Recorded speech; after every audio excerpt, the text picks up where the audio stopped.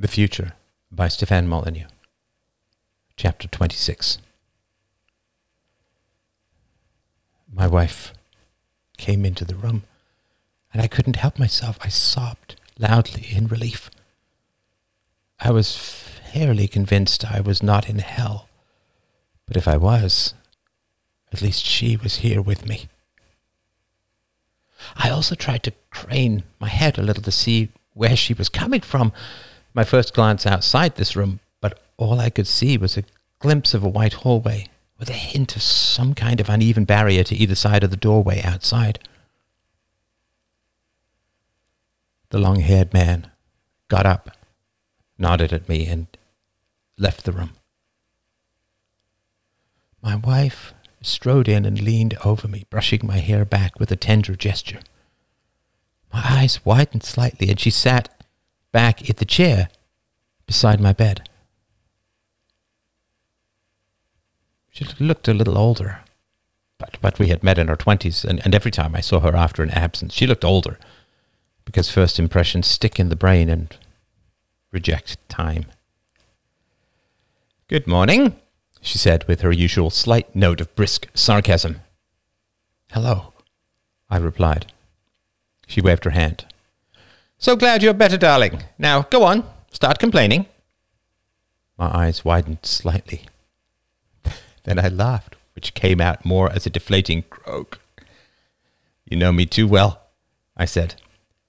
"Is the bed too uncomfortable for His Majesty?" She smiled, leaned forward, and fluffed my pillow. "Are you not getting quite enough information at the rate you wanted?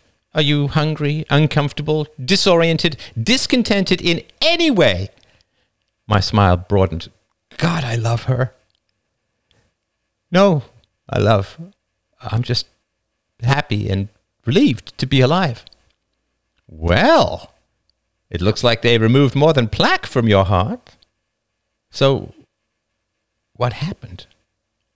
She paused, and her voice caught. "Well, you were very sick, and they basically put you to sleep or induced some kind of coma, and you've been out, and they were able to fix your ticker." "How long have I been out?" She snorted. "As you can tell from my still youthful appearance, not very long in geological terms." It was blindingly obvious to me that she had avoided my question, but of course I trusted her infinitely more than the bearded ghost of Jane, so I let it pass. "Are the kids well?" "They are unable to be here at the moment, which I know sounds impossible, but I hope you will trust me when I say it is not their fault." "You are asking for a lot of trust at the moment," I said, though not without a smile. "Well, if I haven't earned it by now, you're just unwilling to pay the bill," she replied. There was a tiny pause. "So, I was sick? I was put to sleep? I was cured? I'm better?" "You have nothing to worry about. You're fine." I considered this. "Okay.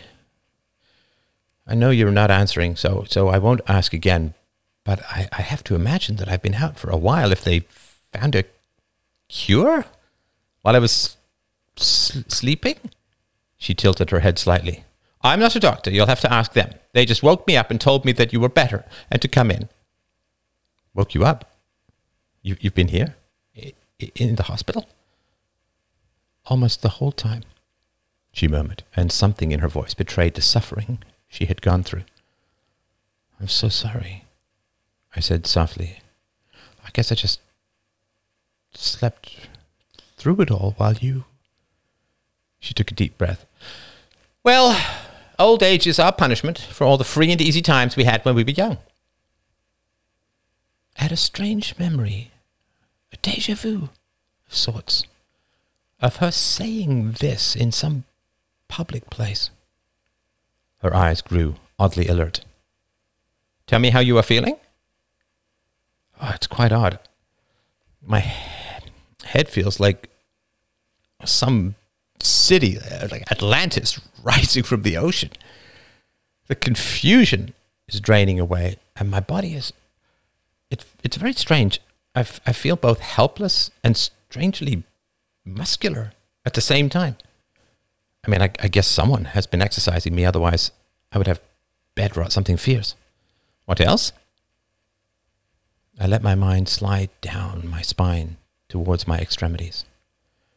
I feel cold in the bone marrow, but warmer on the skin. I'm not hungry, but I don't feel full. It's like I've not eaten for 100 years, but been fed. As hungry as a skinny horse, she said. An odd twist on the old cliché that I vaguely remember reading somewhere. What else? I paused. Shouldn't I be saying this to the doctors? And where are the kids? Please don't worry about them right now, she said firmly. You really need to focus on telling me how you feel, what is going on in your mind, because, well, to be frank, this is all fairly unprecedented. It's not any kind of typical cure. I held up my hand, and she stopped speaking immediately. Look, Phyllis, I could tell the doctors everything that's going on later. How are you? What's new? I laughed at the ridiculousness of the question. You know, fill me in, fill my ears. She took a deep breath and her eyes seemed to shudder slightly. Did you think you were dead? I saw her redirect again and had less patience this time. Well, it wasn't like springing up from a cat nap, I said slightly grumpily. I don't feel the same. You don't feel the same. What is wrong with answering a few questions? Her cheeks flushed. Look, I'm just following the doctor's orders. They said not to excite you. And yes, I know you're going to say that means, am I cured for real? Yes, you are. But you can't just spring up from this kind of ordeal or situation. Do you remember when I was in my 40s and I always wanted to write a comedy about getting old? Well, now we are old. Really old. And it's really not so damn funny at all. I swallowed painfully. You talked about that in an interview. She shrugged. Probably. I felt a sudden onrush of emotion. The vulnerable words escaped my mouth before, where am I? She looked at me sympathetically. The future, of course, where you least expect it to be. My brief moments of sanity and lucidity seemed to be evaporating. What is going on? Look, you're coming out of a deep sleep. You're bound to feel disoriented. I'm here to help. Phyllis leaned forward and kissed my forehead. What are you going to do next? Put coins on my eyes? I snapped. There's my complaining husband again. Glad to know you're feeling like your old self. There was another pause, more awkward. My sense of déjà vu was getting stronger. A sudden thought struck me. Have I woken up before? Why do you ask that? Damn! You are answering my questions with questions all the time. Phyllis paused. No, you haven't woken up before. As I said, you were in an induced sleep. It was impossible to wake up without outside stimulation. Another pause, another shred of half information, more maddening distance. Look, she started, then stopped. What would make you the happiest? Oh, don't do that. Don't refuse to give me what I want and then ask what would make me happy. Answers, she stated simply. I struggled to rise, but felt a sudden cramping in my lower back. What is it? Ow, my back. Oh, spasm. Do you want the doctor? Oh, just do something. She got up briskly, pulled back my tight covers and felt around behind me. And my blood froze. Oh, something was missing. I could sniff her hairspray. I could inhale the vestiges of her usual perfume, but something more elemental, something more basic and mammalian. The accumulated intimate scent of another body gathered in my mind for over a half century. Something elementally human was missing. And it was such a strange absence that my brain took several seconds to even begin to piece the void together. I had a sudden urge to push her away, as if she were an imitation mannequin leaning over me in the near dark. I remembered. Where the hell am I? What's the matter? She murmured into my ear. Nothing. I muttered, submitting to her groping. It's past. Thanks, I'm okay. Something about me? She asked, drawing back. I shook my head. Don't lie, she said automatically, distractedly. Something about me being close? I'm very clean. They told me to. It's nothing, I muttered, the dread beginning to grow in me again. Her seemingly genuine confusion did put me at ease, at least slightly. I'm sorry. I don't mean to make you suffer anymore. She brushed her hair back from her eyes. Oh, it's fine, she muttered, although I could see that she was still thinking about something. She asked suddenly, Do I smell different? I tried to smile. I don't know. Apparently it's been a while. No, really, they told me your sense of smell would be affected, but would come back. I felt pain in the face of her obvious agitation. My left hand, freed from its covers, reached for her hand. She hesitated, then took it. I froze again. The hand I had held countless times over 55 years. It felt as strange as a bag of marbles. My words escaped. What did... She snatched her hand back, rubbing it with her other hand. What's wrong? She demanded. Everything is going wrong. I said, nothing. I felt I needed a celestial lawyer. She turned to the door and said, I'm on new medication for my arthritis. Maybe my hand feels different. They cured me. My heart? And your arthritis? All while I was sleeping? I murmured, and suddenly felt that my lips and mouth had now turned to stone, silent as a statue. There was a long pause, and my wife seemed to sag in her seat. I'm sorry, she said, a tear spilling from her eye. I said nothing. Strangely enough, I did not feel mad. I did not feel dead. I did not feel haunted or tortured or buried in an insane waking world of an afterlife. I was in a sane situation of waiting. And she seemed to know that somehow. She said my name, but it had a strangely public ring to it, as if she were calling out my name at a crowded party rather than in the intimacy of a hospital room. Everything she has said, I have heard before. It struck me, strangely sideways, when I remembered, as hungry as a skinny horse. That was a phrase from her autobiography about her eating disorder as a teenager when she was on the track team. She had also made the comment about getting old not being funny in a talk show when she was publicizing her book. Her tone was public, crowded. It always used to bother me about actors. You could tell they were acting and self-consciously impressed with their own acting, and how different it was when you had an actual documentary with real people. And I would imagine actors trying to play those real people and realizing that they would fail completely, that they were only pretending to be human beings. The melodramatic phrase, "Who are you?" floated through my mind. I studied her face as she looked back without blinking. It was perfect, perfectly her. The age spots were in the old spattered constellations I remembered. The little scar above her left eyebrow from the bicycling accident, right there. The grey roots of her hair were just at the length she would allow before getting a dye job. A dye job in your little dye. It was her, of course. And it wasn't her.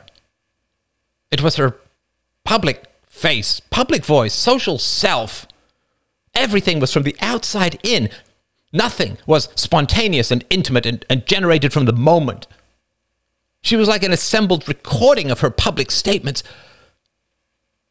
Oh, and then a memory floated into my mind from the room before this one. The old room that seemed fantastically new at the time. And a white-haired doctor who always reminded me of Dr. Welby or whoever played him, putting a needle into my arm, saying, "Goodbye, goodbye. I wonder what brave new world you will wake up to." I hoped that this one memory, the first one that was recent, not from my early life, would trigger a flood of other memories, but apparently that only happens in novels, because that one drop was the last gasp of a dry well. My ancient doctor said goodbye to me in a manner only fit for funeral directors. A permanent goodbye, an acknowledgement that we would never meet again under any circumstances in any universe. And I remembered a phrase that Nancy Reagan had used about her husband and his slow decay into dementia. The long goodbye. My doctor was giving me the long goodbye. And then, another gasp, a memory of his somber face. My bald doctor had always been jovial, positive, like Bill Cosby in a sitcom. But like Bill Cosby, he would occasionally become dead serious, which hit you like a hammer. Something about the difficulty of the difficulty of the speech, the inevitability of everyone gets this news sooner or later, and a feeling of panic in a long dead room. What a strange phrase. And a desire to keep on living and keep on living and keep on. I'm far in the future, aren't I? I whispered. She paused, as if listening. How much do you want to know? She asked. I paused. I will go mad if I don't know everything, right now. She nodded. Where are we starting from? What do you remember? I was sick, and I wanted to live. And my doctor told me that I would wake up in a new world. I'm sure he didn't imagine I would remember it. Not that it matters now. She nodded, all business now. It has been a long time. And you are not my wife. Unless I have gone quite mad. You have not gone mad? Who are you? Do you want to know everything? I can't imagine how long it has been if they can fake you so well. Am I on another planet? Did I die in this? No, that's totally mad. Or are these all my dying thoughts that just go on and on forever and ever? I whimpered, and this seemed to rouse some sympathy within her, as far as that was possible. Are you sure you want to know everything? She asked softly. Yes. Okay. My wife reached up with both hands, brushed back her hair, then removed her face. Chapter 27. David addressed the assembled meeting. Heads of all the major DROs were gathered, most in person, a few virtual. So, a problem we had long suspected has returned to haunt us, if I can use an old colloquialism. I believe that Roman will return to the wilderness, to his tribe, and we must make preparations for that possibility. My solution will shock you, perhaps literally, but please hear me out. As you know, we have been ostracizing unrepentant criminals for the past century or so. It's incredibly rare, only a few hundred individuals in that total time, a couple every year. You all know the standards, we've all agreed. You have to be deemed mentally competent, have committed acts of evil, and refuse to make any kind of restitution. And your victims do not grant clemency. by all our understanding of the role of peaceful parenting and the massive rewards of staying in the Civ, these individuals shouldn't really exist. But we accept free will, and people can always make absolutely terrible decisions, just as we are free to inflict consequences on them. Most of these people left the Civ, went into the wilderness, and were heard of no more. A few of them returned and attacked citizens who killed them in self-defense. A couple more also tried to worm their way back in, but were unable to hack our decentralized servers and were quickly caught and expelled again. A few more returned half-starving and agreed to make restitutions, take talk therapy, and reform. We haven't really troubled ourselves with the fates of those exiled from society. They're so rare and relatively trouble-free. Through sheer accident, my daughter, Alice, came across a tribe in the wilderness. They number about 120, and they can be roughly traced back to one of the first expulsions. A husband and wife from the town of New Eden were expelled for conspiring with a foreign government to try and reestablish a state in the Civ. Everyone in the room shuddered at the thought. David continued.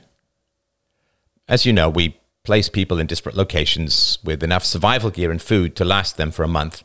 And of course, they're always welcome back if they are willing to make restitution for their crimes.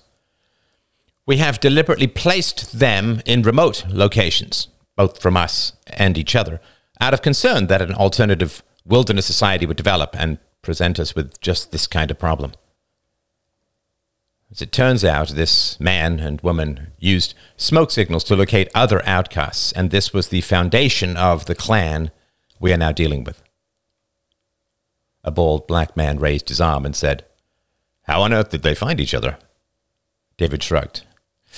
It's a little hard to tell, but based on an analysis of their mythology, apparently the first man and woman built a giant fire on top of Smudge Mountain, which drew other stragglers to them, and they paired up in some way, at least I hope so, and had kids, and here we are. An old woman said decisively, "I'm not sure how we can leave them alone, and I don't believe we can integrate them." David nodded. We all know the perils of the white man's burden. It seems that civilization has to evolve. It cannot be transferred. We can also see that from the few remaining nation-states. A man with long silver hair said, "Okay, this is how I see it. I assume that the adults are using force against the children and against each other, at least on occasion as well." Again, David nodded. The man brushed his hair back and continued. "So, the parents are violating the NAP by assaulting their children and each other. Free speech obviously doesn't bar verbal aggression between adults, because adults are free to choose who they listen to, but verbal abuse of children is a violation of the NAP, because it so obviously damages the developing brain. And the precious children have no escape. So these parents, or the adults as a whole, I suppose, are violating the NAP, but we can't ostracize those we have already ostracized, so what are we going to do?" The old woman said, "Well, any children over the age of 4 or 5 can most likely not be integrated into the Civ. And we would have to use force to separate them from their parents, which would cause more trauma to them. The kids, I mean." David said, "Right, we can't just go and scoop up the children and bring them here. It's too traumatic and too much bad brain development for integration. But we also can't leave them where they are, because they are victims of violations of the non-aggression principle." He sighed. "Universality is universal." Everyone nodded. There was silence for a short time. The bald man drummed his fingers. "So we can't take the kids. We can't bring the kids here. We can't bring everyone here. We can't ostracize them. But we can't allow the parents to continue abusing their children or each other." He snapped his fingers rapidly. "Come on, people. We get paid the big satoshis. There has to be an answer." The faint humming of air circulation drifted through everyone's ears as their collective intelligence circled the problem. David said, "In my experience, The longer you take to come up with a solution, the more upsetting the solution tends to be. The bald man scowled. And in my experience, describing the problem does not solve the problem. David smiled. Very true. So, without any further ado, I will upset you with my solution, at least. Everyone lifted their heads and stared at him expectantly. He touched his watch. Okay, bring it in. There was a momentary pause, and then a small, floating baby drifted through the holographic curtain that led to the hallway.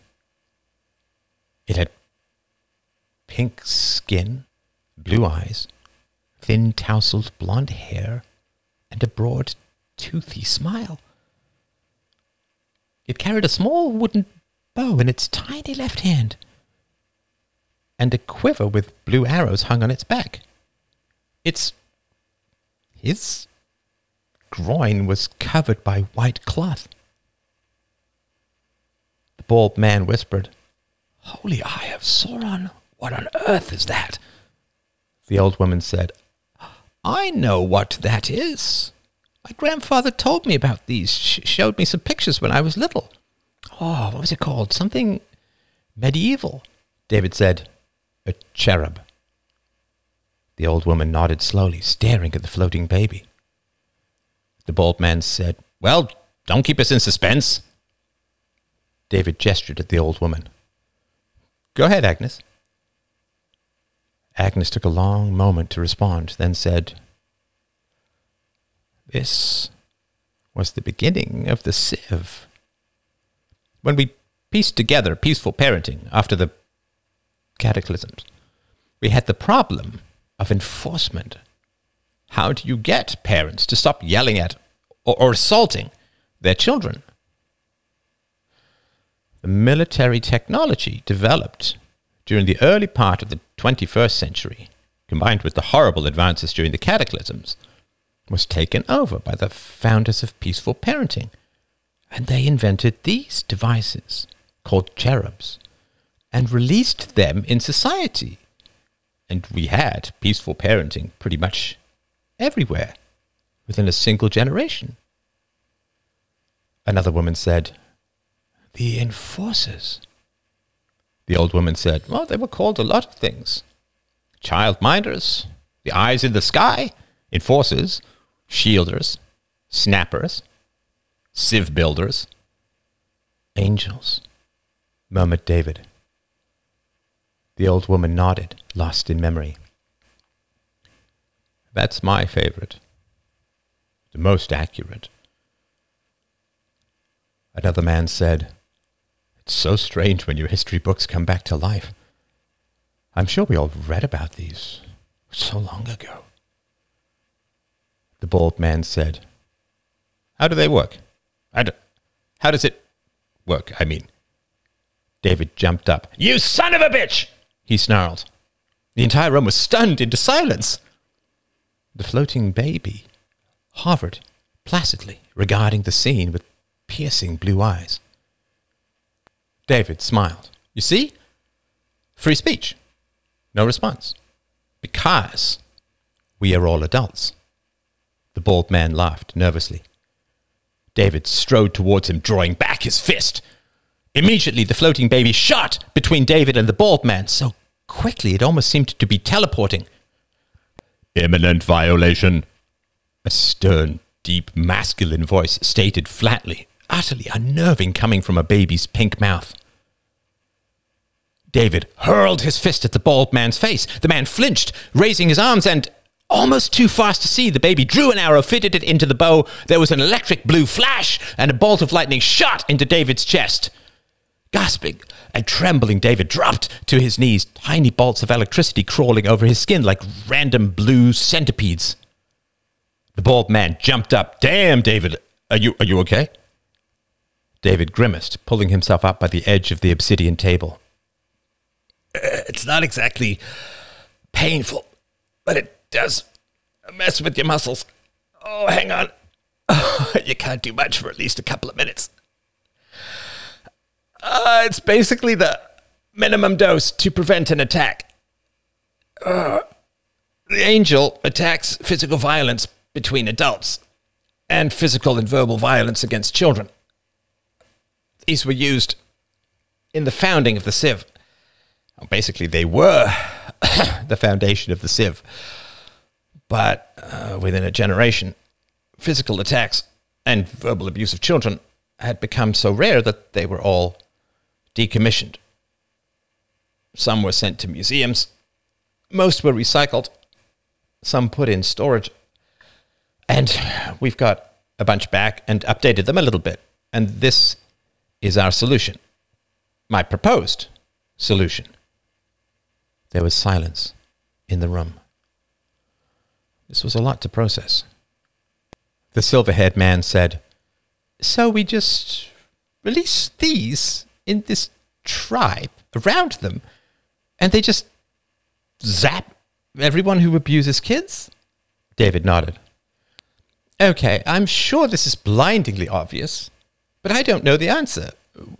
Won't the abusive parents just go into a hut or someplace, a cave maybe, and abuse their kids there?" David grimaced. "I activated this angel with my earlier phrase. Now that it is activated, it will stay with us until it is deactivated. It's solar-powered, so it won't run out of juice. It defends itself, so you can't destroy it, at least not in the wilderness. It is authorized to use up to lethal force. It records everything, of course. And if you try to go into a closet or a hut or a room or some private place, well, I can show you. This thing is a work of art, and in art, showing is always better than telling. Come with me." David and the bald man walked out of the conference room. A real door materialized on the hologram. David raised his voice beyond the door. The tiny pink head of the angel jerked up. Another blur of arrow shooting, a flash of light, red this time, and the angel flickered through a perfectly cut circle in the door. David poked his head through the mildly smoking hole. It can cut through just about anything, even drill through rock if need be. He opened the door and came back in, the bald man close behind, followed by the eternally smiling angel. The bald man said, "I'm not even going to pretend to be sorry to be that guy, but what if a truly sadistic parent finds some way to escape this driller? It was called a SNAP, or snapper, because it snapped people with electricity and because it enforces the NAP. I like the suggestion of Agnes. Let's call it an angel. It was made in this shape to be more pleasing to children, so they wouldn't be as scared." "Okay, the angel. What if the parent evades it somehow?" David nodded. "Oh, we know how tenacious parents are in continuing abuse. There's a reason it went on for 150,000 years, basically the entire history of our species. And so the angel can also analyze cortisol, scan for salt patterns on the cheeks, and breathing rates, you name it. If a parent somehow abuses a child outside the angel's watchful eye, the angel then gently questions the child, looking for stress patterns and the avoidance of eye contact. It also analyzes the cortisol levels of the parent, as well as endorphins, which will get released if the parent enjoyed the abuse." The old woman's eyes were sad. "If he or she is a sadist." David nodded. "Right. If all the evidence points to very recent abuse, it provides a double dose of electricity to the parent, which really does hurt, trust me." The old woman said, "I can't remember. Does it promote good behavior at all?" David shook his head. "No, it's just enforcement. All stick, no carrot." "Do you know why that decision was made?" David stared at the friendly, floating, implacable cherub. "Oh yeah, I've studied this thing deeply. I mean, you know, one of the central weird delusions in history was the idea that if the government doesn't do something, that thing won't get done. If the government doesn't provide education, no one will be educated. If the government doesn't build the roads, no roads will be built. It was a mad delusion, you all know. It's like saying that if you take a giant rock from the middle of a stream, the water will still continue to flow around the hole. David's eyes moved from person to person. It turned out that when parents were prevented from abusing their children, they spontaneously, mind you, just kind of invented peaceful parenting on their own. Like when we eliminated the power of the rulers, DROs emerged spontaneously. When violence is banned, spontaneous self-organization emerges naturally, inevitably, and very quickly. The end of government education was about 10 days worth of chaos. A few classes held in garages, the quick purchasing of government schools, which were then quite quickly abandoned, and the current system of parent shadowing experience education emerged within a month or two, and has stayed pretty much the same ever since. The bald man said, "So we just release these in this tribe? And then what?" David smiled. "Come on, we are not savages. We already have a number of peaceful parenting advocates who are perfectly willing to deploy to the clan, if they are allowed, which I kind of doubt. But no, we will provide information and training and resources, anything they want, at the same time as we let the angels protect the children." The old woman said, "It's so techy. Why not just use people?" Go on. "Well, I can see why in the past they needed robots, because billions of children were being abused all around the world, so it was impossible to... There weren't enough people, and most of the people wanted to abuse the kids. It was a sadistic age, as they all were." David said, "Well, it wasn't billions of people at all by the end of the cataclysms. Remember, we started out with only a few million, best guess. Those who had seen the disasters coming, they were the ones who worked their hardest to break the cycle of history and give us the sieve." Right. But why not use people, experts, with this tribe? It seems a little freaky to have these babies hovering around, zapping people who raise their hands against their children. I'm concerned about psychotic breaks or... She furrowed her brow, taking a deep breath. "Well, sadism is next door to masochism, and cruel parents might learn to love being zapped, or they might be willing to escalate the angels even to lethal force in order to... I mean, we are talking about some seriously primitive personalities here." David nodded slowly. "That is certainly a... not a risk exactly, but a possible consequence. It is incredibly destabilizing for abusers to stop abusing. It brings back their own childhood to their conscience, if they still have one. And it can cause a total collapse in the personality. And yes, some people might choose to really harm themselves by provoking the angels, which would certainly be very traumatic for the children. But universality is universality. That's why we've never released these in the statist societies. They would just respond with terrorism, escalation. Plus, they could find ways to disable them." David's voice grew grim. "Look, we all know, around this table, across the sieve, that we cannot base morality on consequences. Consequences are a form of mysticism, because you can invent any outcome for any proposed action. All pragmatism does is paralyze morality. I could say, well, the parents won't stop abusing, so the angels will end up seriously harming or killing them, which is even more traumatic for the children, so we should just let things be." David spread his hands in a gesture of benevolent helplessness. "Consequences be damned. We enforce the non-aggression principle, regardless of consequences." He paused for a moment. "We won't use people because abusers are incredibly sensitive to loss of status, and it's hard to feel as humiliated by a mere machine. Being attacked by a human being would cause immediate escalation. The genius of the angels is that it's harder to take being punished personally. If we had people there, the children would be in far more danger, as with the parents.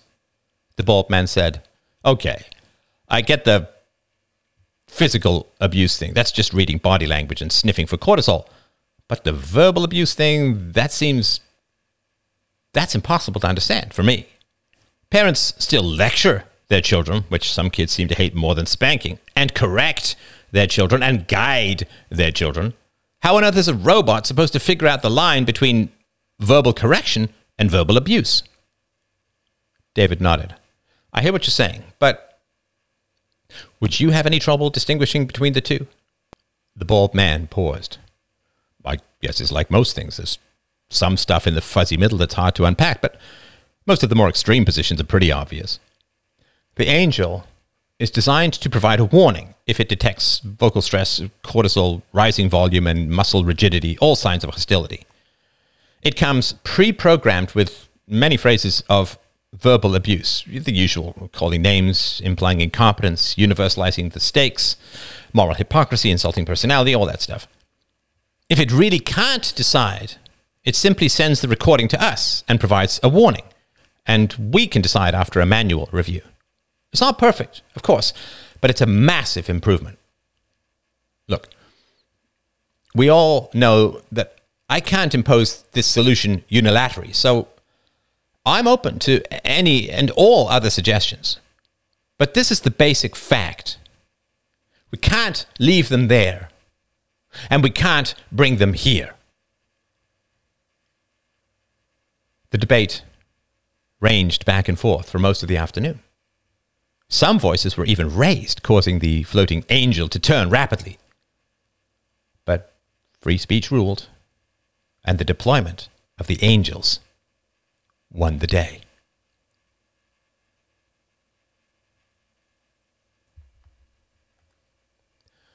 Chapter 28. David knocked on the door of Roman's hotel room.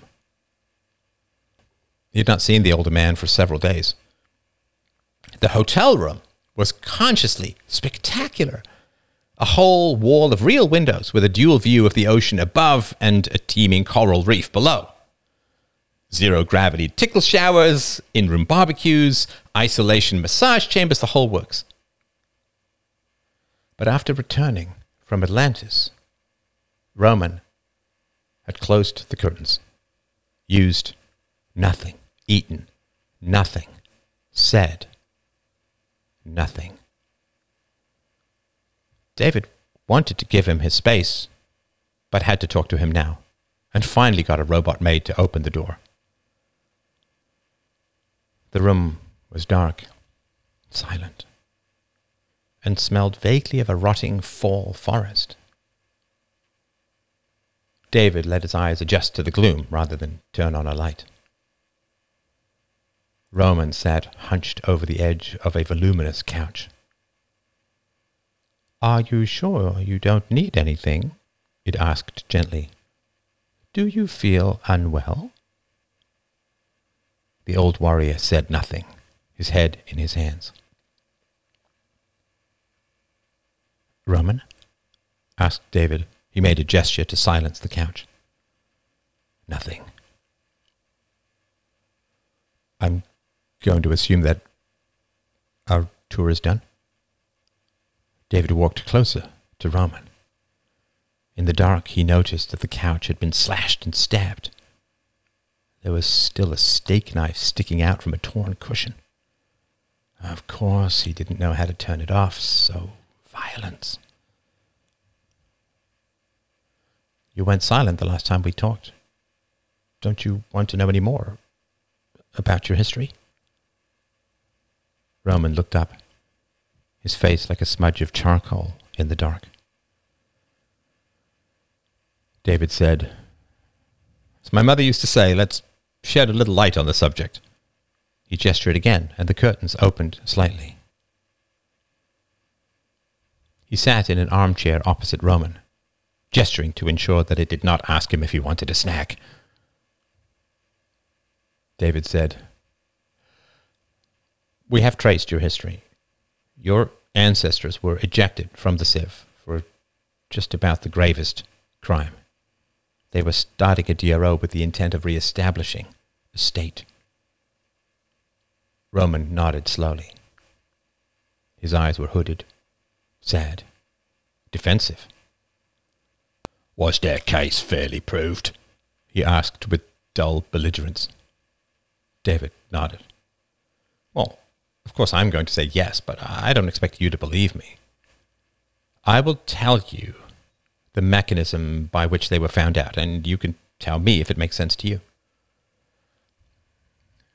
They started a DRO, this man and woman, early on, shortly after the end of the cataclysms.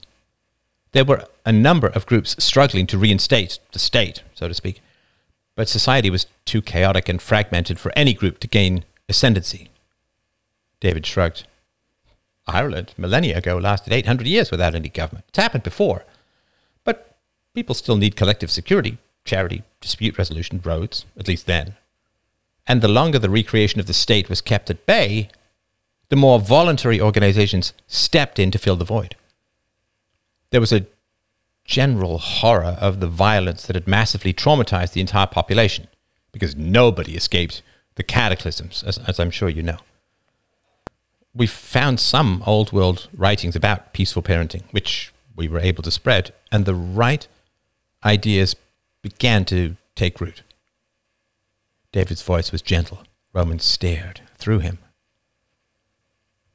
No taxation, no indoctrination of the young, a horror of violence, the non-aggression principle finally applied to children, voluntary and peaceful solutions to collective social problems, and the rise of a generation that had no interest in crime, no susceptibility to addiction, no obesity, no hypersexuality, good and reasonable health habits, raised by parents who were held personally liable for the misdeeds of their children.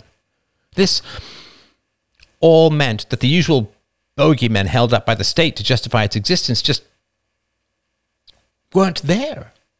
At the same time that vastly superior replacements for traditional state functions were everywhere. David spread his hands. When you think about the general span of human history, it was almost overnight. But the same thing was true of slavery. It went on for almost all of human history and was ended pretty quickly. And once it was over, no one argued for its return.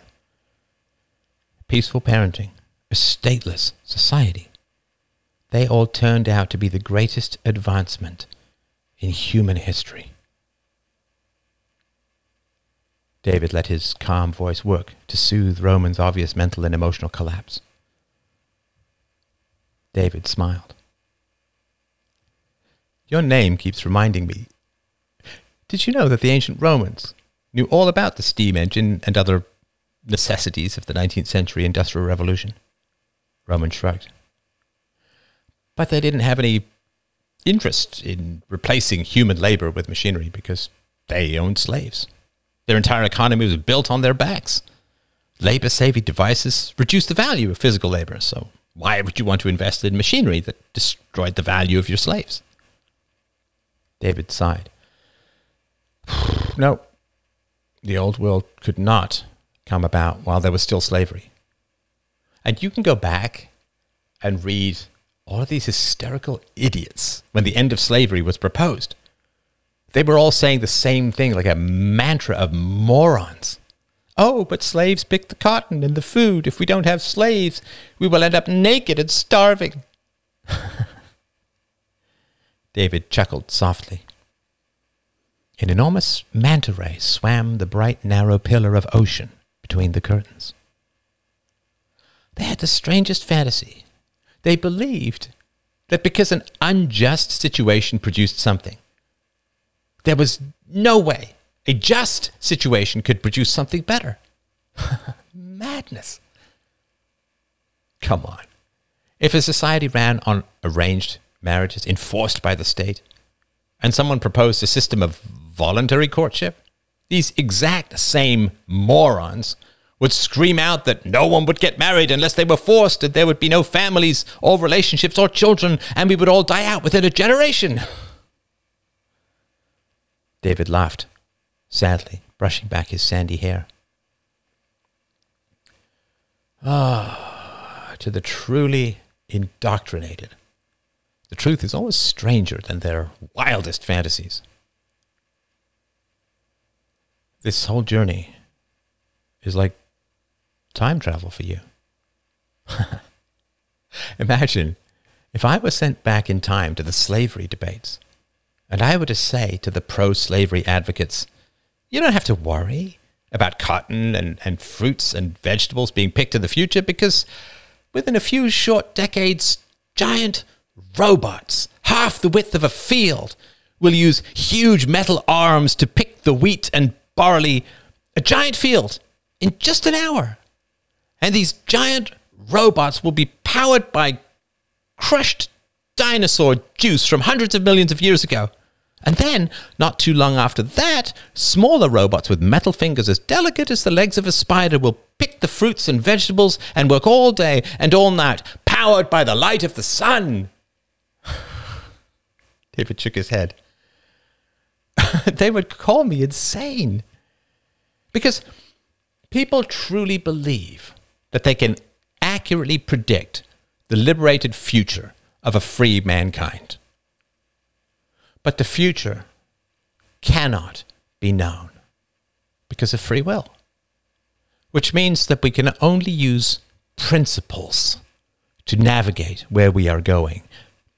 Universal principles. Because those in charge, those with power, will always frighten us with dire consequences in order to bypass our rational faculties. Two things kill thinking in a man: arousal and fear. Filling the minds of the masses with horror stories about the sins of disobedience, using hell in the past, pandemics, racism, war, and starvation before the cataclysms, requires that you studiously avoid principles and focus on imaginary consequences. It's all about as sophisticated as a voodoo curse, if you've heard of them. Light was coming into the room. Lionfish and lazy seahorses gathered outside the invisible glass. And if you try to run an advanced society on the basis of primitive superstition, the greatest being that you can predict the future of freedom, then you end up where the world always did end up. Destroying freedoms by predicting a dire future creates it, the ultimate self-fulfilling prophecy. And it is truly horrible how many people had to suffer and die for us to learn that lesson. But we are a strange species. We will usually rather die than be proven wrong. And sadly, nature grants our wish on a regular basis. Or at least she used to. David's voice had grown distant. Roman stood up, his knees creaking. "My ancestors," he said grimly. David blinked. "Yes, sorry. It's a story I tell myself or others too often, and it's a tangent at the moment. All right. Your ancestors, they started a DRO, a defense DRO, specific to researching and creating or buying weaponry to protect the region from invasion. A bunch of them started up, but they weren't very necessary because no external state was really interested in invading our region." Roman grunted. "I don't believe you." "Why not?" The older man glowered. "Since this is to be our last conversation, no state would ever want a free region nearby, especially if that free region was successful, because its best and brightest would flee to freedom, and the success of the free region would undermine the arguments for the state." David blinked in surprise. That is true. The flood of people fleeing statism was almost beyond belief. Oh, and we were hated by the politicians and rulers. But let me explain it this way. Let's say that there are two regions, one we call farm and one we call wilderness. The farm is fully functional. It has crops and livestock and fences and machinery and makes a lot of money. While the wilderness is just that, an untamed area with no domestication at all. If you want to make money and you have no ethics, which region do you take over? Roman's dull eyes narrowed, sensing a trap. The farm. Why? Who cares? It's already finished. You can start making money right away. Right. And when governments take over another country, what are they really taking over? They are taking over the tax collection system. A country is a farm. A free region is a wilderness. If you take over the free region, what do you get? There's no government, no state courts, no treasury, no bullion, no tax collection, no government schools you can take over and use to indoctrinate the population. There's no central registry of the population, no accounting for location, income, assets, ownership of weapons, no census, nothing. What are you taking over? A well-armed wilderness with no way to profit from the population. No way to seize assets because cryptocurrency cannot be seized. A country presents a single throat for you to squeeze. A free region is scattered, unmanaged, unknowable, and the population has not been trained into obedience. Roman sat heavily, shaking his head. Yeah, but power is for power. It's not just about making money.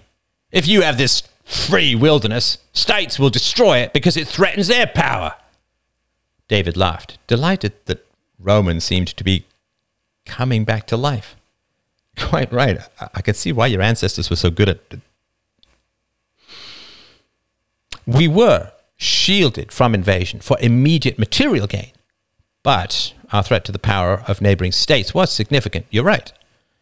Because of peaceful parenting, we didn't need much policing at all internally, but there were existential threats from neighboring states, so defense DROs were created.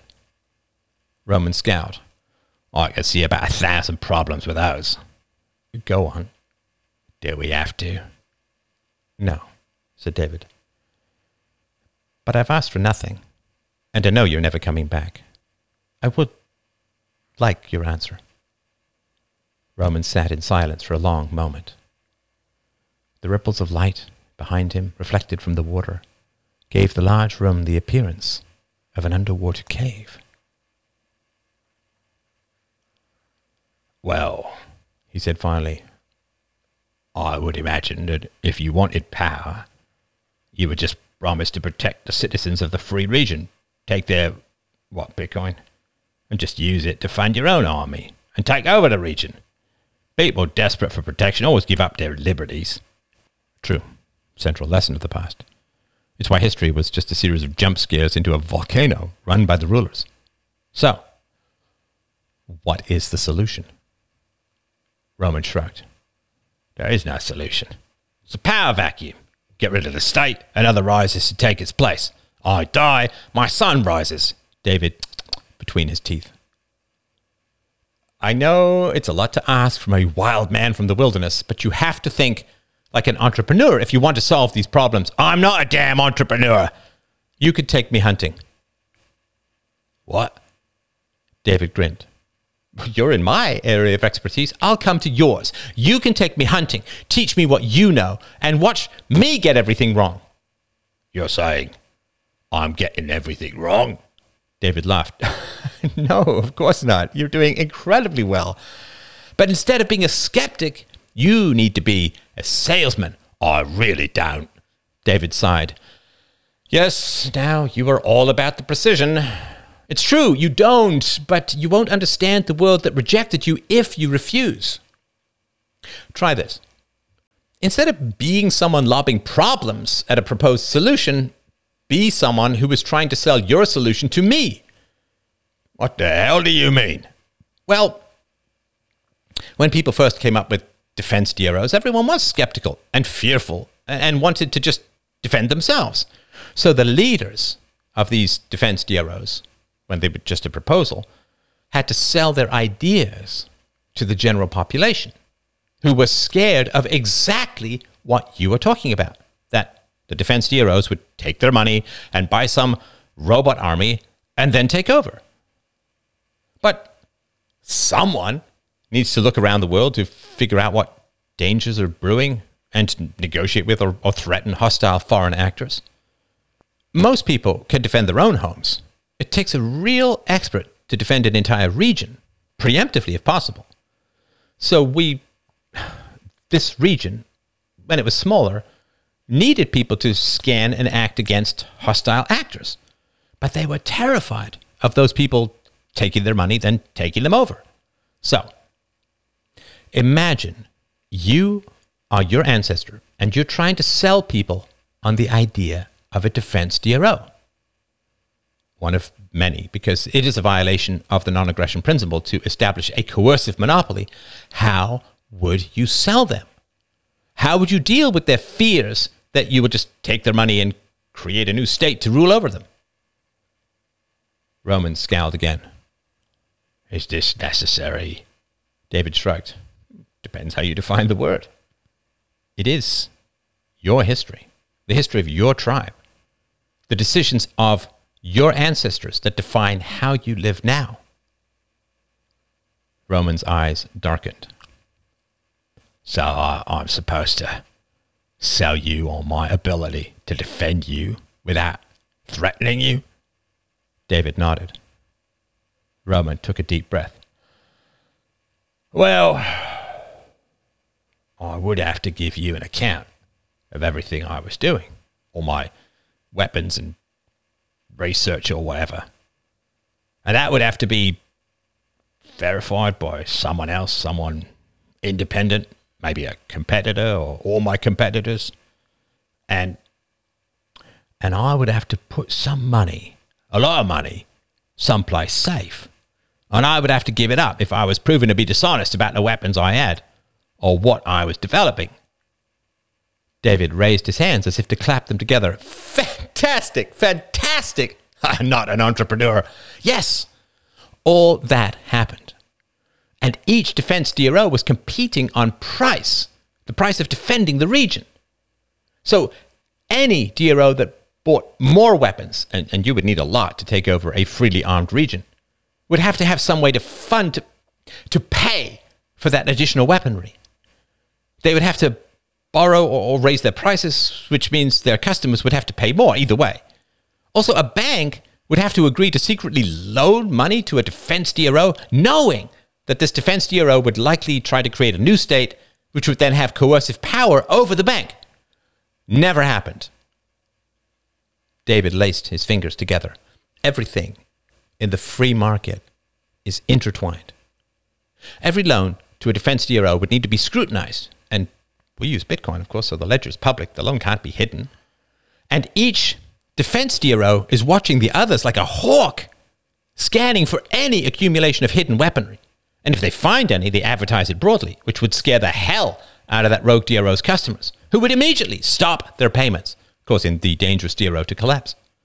And any institution that supported the rogue DRO would also lose customers.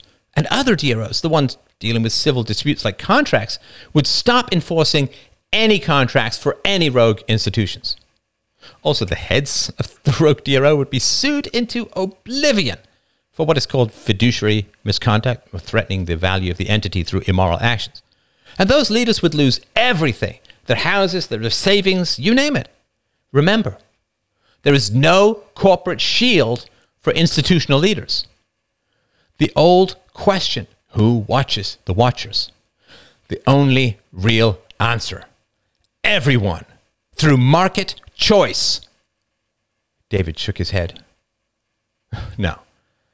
There's no incentive to try to recreate the state, and every incentive to provide regional defense as cheaply and effectively as humanly possible. Roman stood up. Something in the abstract conversation was exhausting him. "But this is what happened, you say?" David nodded. "This is what happened. Your ancestors created a defense DRO and ended up with excessive weaponry. They were funded by foreign governments to institute a state in the free region and crush our liberties." There was a pause.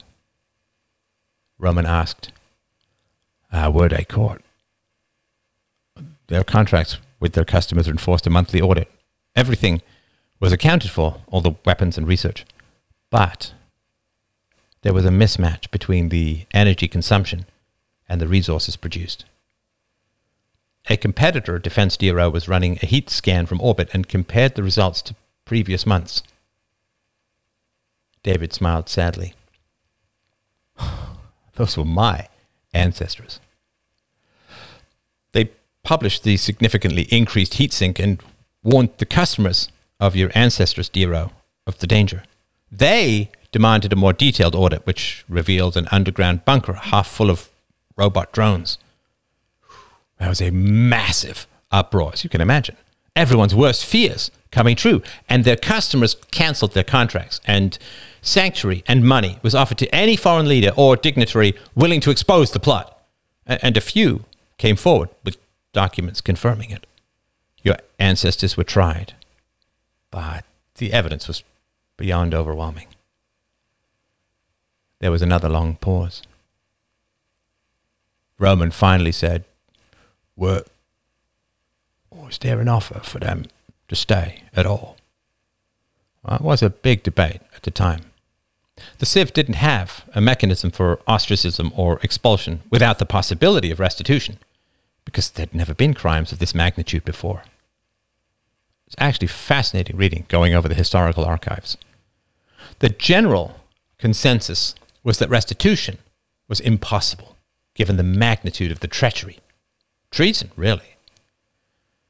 But some people argued that it was essential that your ancestors be given the choice to stay or to leave. Otherwise, it would be easier for them to play the victim. The restitution proposed was pretty significant.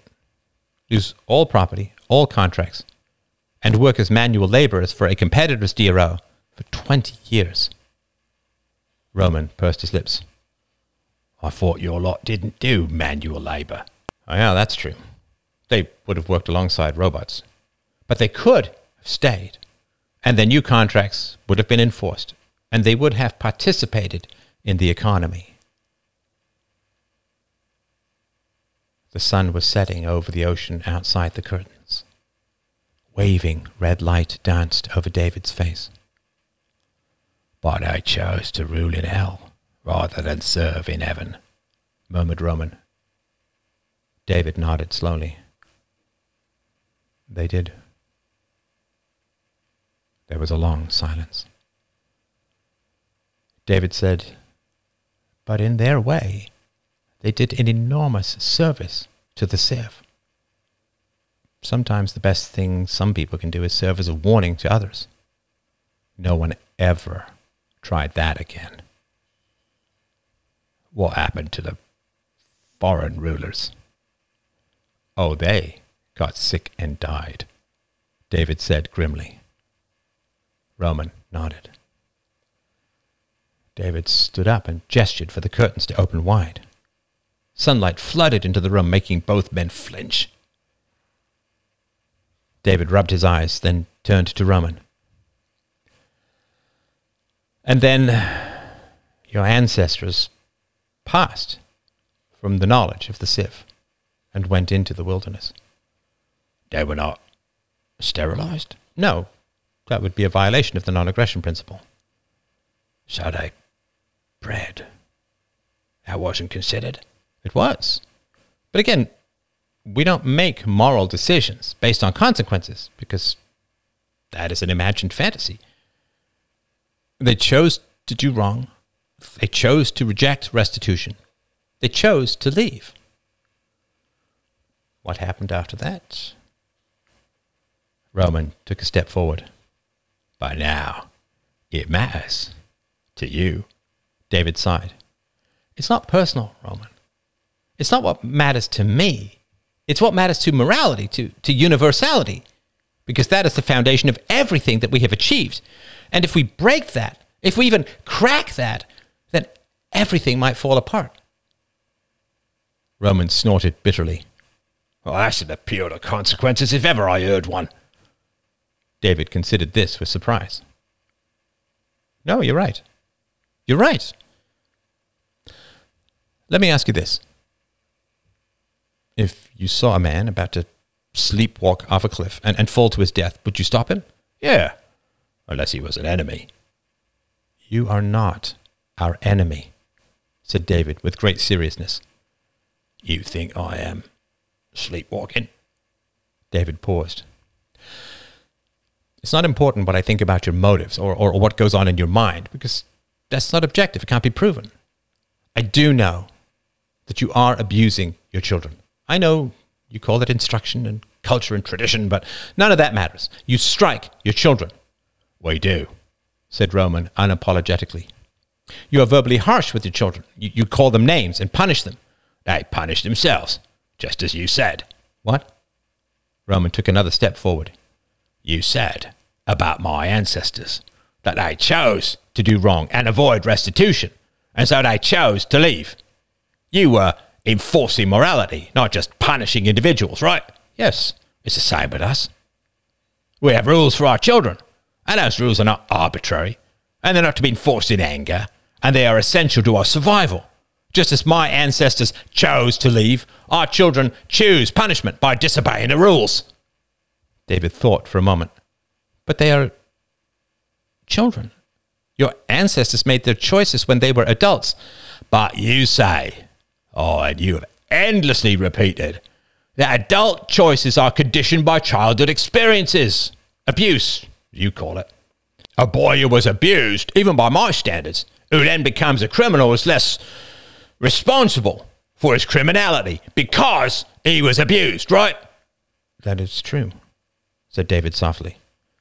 And that is why we focus so hard on the scans and figuring out which children are being abused and stopping it at the source. And were there scans when my ancestors did what they did? There were, but not nearly as accurate. So, if criminality as an adult is based on abuse as a child, what happened to my ancestors when they were children that turned them into such criminals? David considered this for a long moment. Roman continued. I saw you, with great empathy and tenderness, talking to Christina, the mother of those two boys, who was violent, but had brain damage from her tumour. And you did not condemn her. You did not reject her. You did not evict her from your society. She was physically damaged in her mind. Can you tell me with absolute certainty that my ancestors were not also physically damaged in their minds? David whispered, I cannot. And this is why you cannot consider me an enemy, said Roman softly, stepping forward again. Because your ancestors acted with tribal fear and hatred against my ancestors, banishing them against all of this new knowledge about child abuse and criminality. You just waved your magic wand called free will and kicked them out. You were terrified that your new society might not work, that it might be taken over by another state. So you needed someone on the cross, someone on Calvary, a scapegoat, an example to scare everyone else. And it worked. You just told me no one ever tried that again. They were interviewed about their past, cried David, his cheeks red. And I saw you interview Christina about her past. She was not accurate because her brain was damaged. Memory is a physical thing, right? If my ancestors were damaged, they might not remember what happened. What do you think I've been doing, sitting in this damn room since you told me? He tapped his own swarthy forehead violently. Thinking! David opened his mouth, then closed it again. More softly, Roman asked, "Have you ever interviewed an evil person?" Define. Roman shrugged. "Well, someone with good scans as a child, no brain damage, no trauma, no diseases, who just did evil, violated your non-aggression principle." "Tough question," murmured David. "Tell me," said Roman, in a slightly mocking tone, imitating David. David took a step backwards. "Well, if I have never interviewed an evil person, then evil is always brain damage, and therefore not evil, but just a shadow cast by sickness. But if I have interviewed an evil person, then you will say that my use of free will is just a kind of superstition, a phrase that I paint on behaviors that I cannot understand." Roman smiled with grim satisfaction. "That's right." David looked back and forth, as if scanning his memory externally. "There was always an explanation," he said finally. Roman nodded. "And was this explanation always provable through some kind of scan or procedure?" David paused for a long time. I think I felt a pressure to come up with an explanation. But at the same time, I guess I felt that if everything could be explained, if we were all just dominoes falling slabs from what came before, then there really wasn't any such thing as morality. Roman grunted and said, "Civilization is overcomplication." David shivered. "What do you mean?" I feel it, but I don't get it." Roman shrugged again. "We say to our children, do what I tell you, or I'll punish you.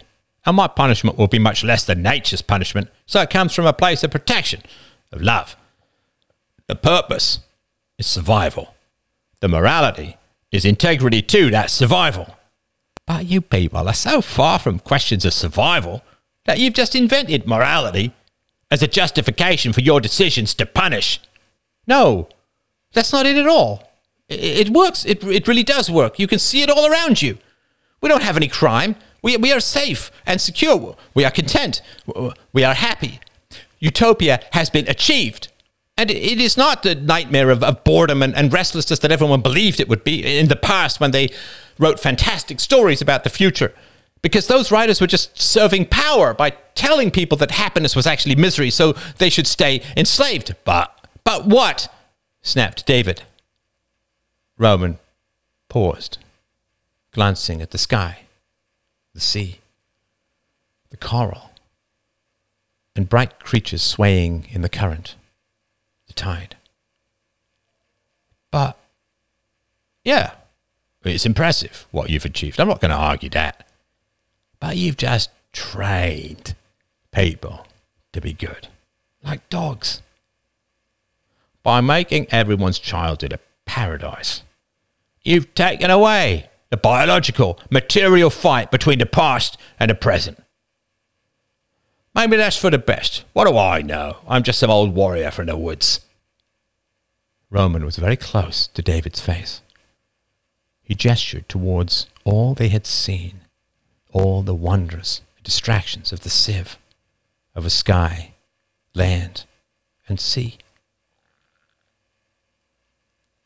But I can tell you this. No one here is good anymore. They might be perfect. They might be happy. They might be wonderful. But they are not good because they have no temptation to be evil. Because they're raised so peacefully. And maybe that is heaven. Maybe that is paradise. But I prefer the tension. I prefer the temptation. I prefer the risk of evil. And if we have to discipline our children in order to maintain their essential humanity, he shrugged eloquently. Well, give your opponents their best arguments, murmured David. What? Nothing. David shook his head as if clearing water from his ears. He took a deep breath.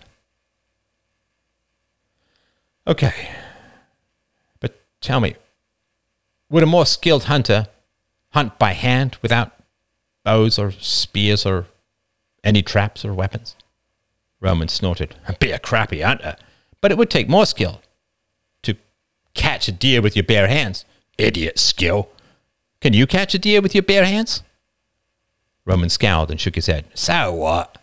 So, said David steadily, you are willing to hunt with less skill in order to hunt better or more efficiently. It would take more skill to catch a deer with your bare hands, but you're hungry, so you shoot the deer with an arrow. So? Demanded Roman. David paused, collecting his thoughts. So, you reduce your free will, your choices, in order to be more efficient, in order to be better. You could still choose to throw your bow and arrow aside and try and tackle the deer, but you never would because it wouldn't work. And if you proposed that to your hunting party, they would laugh at you, even though you might be able to achieve it with everyone working together. So, you have shrunk your choices in order to improve the outcome.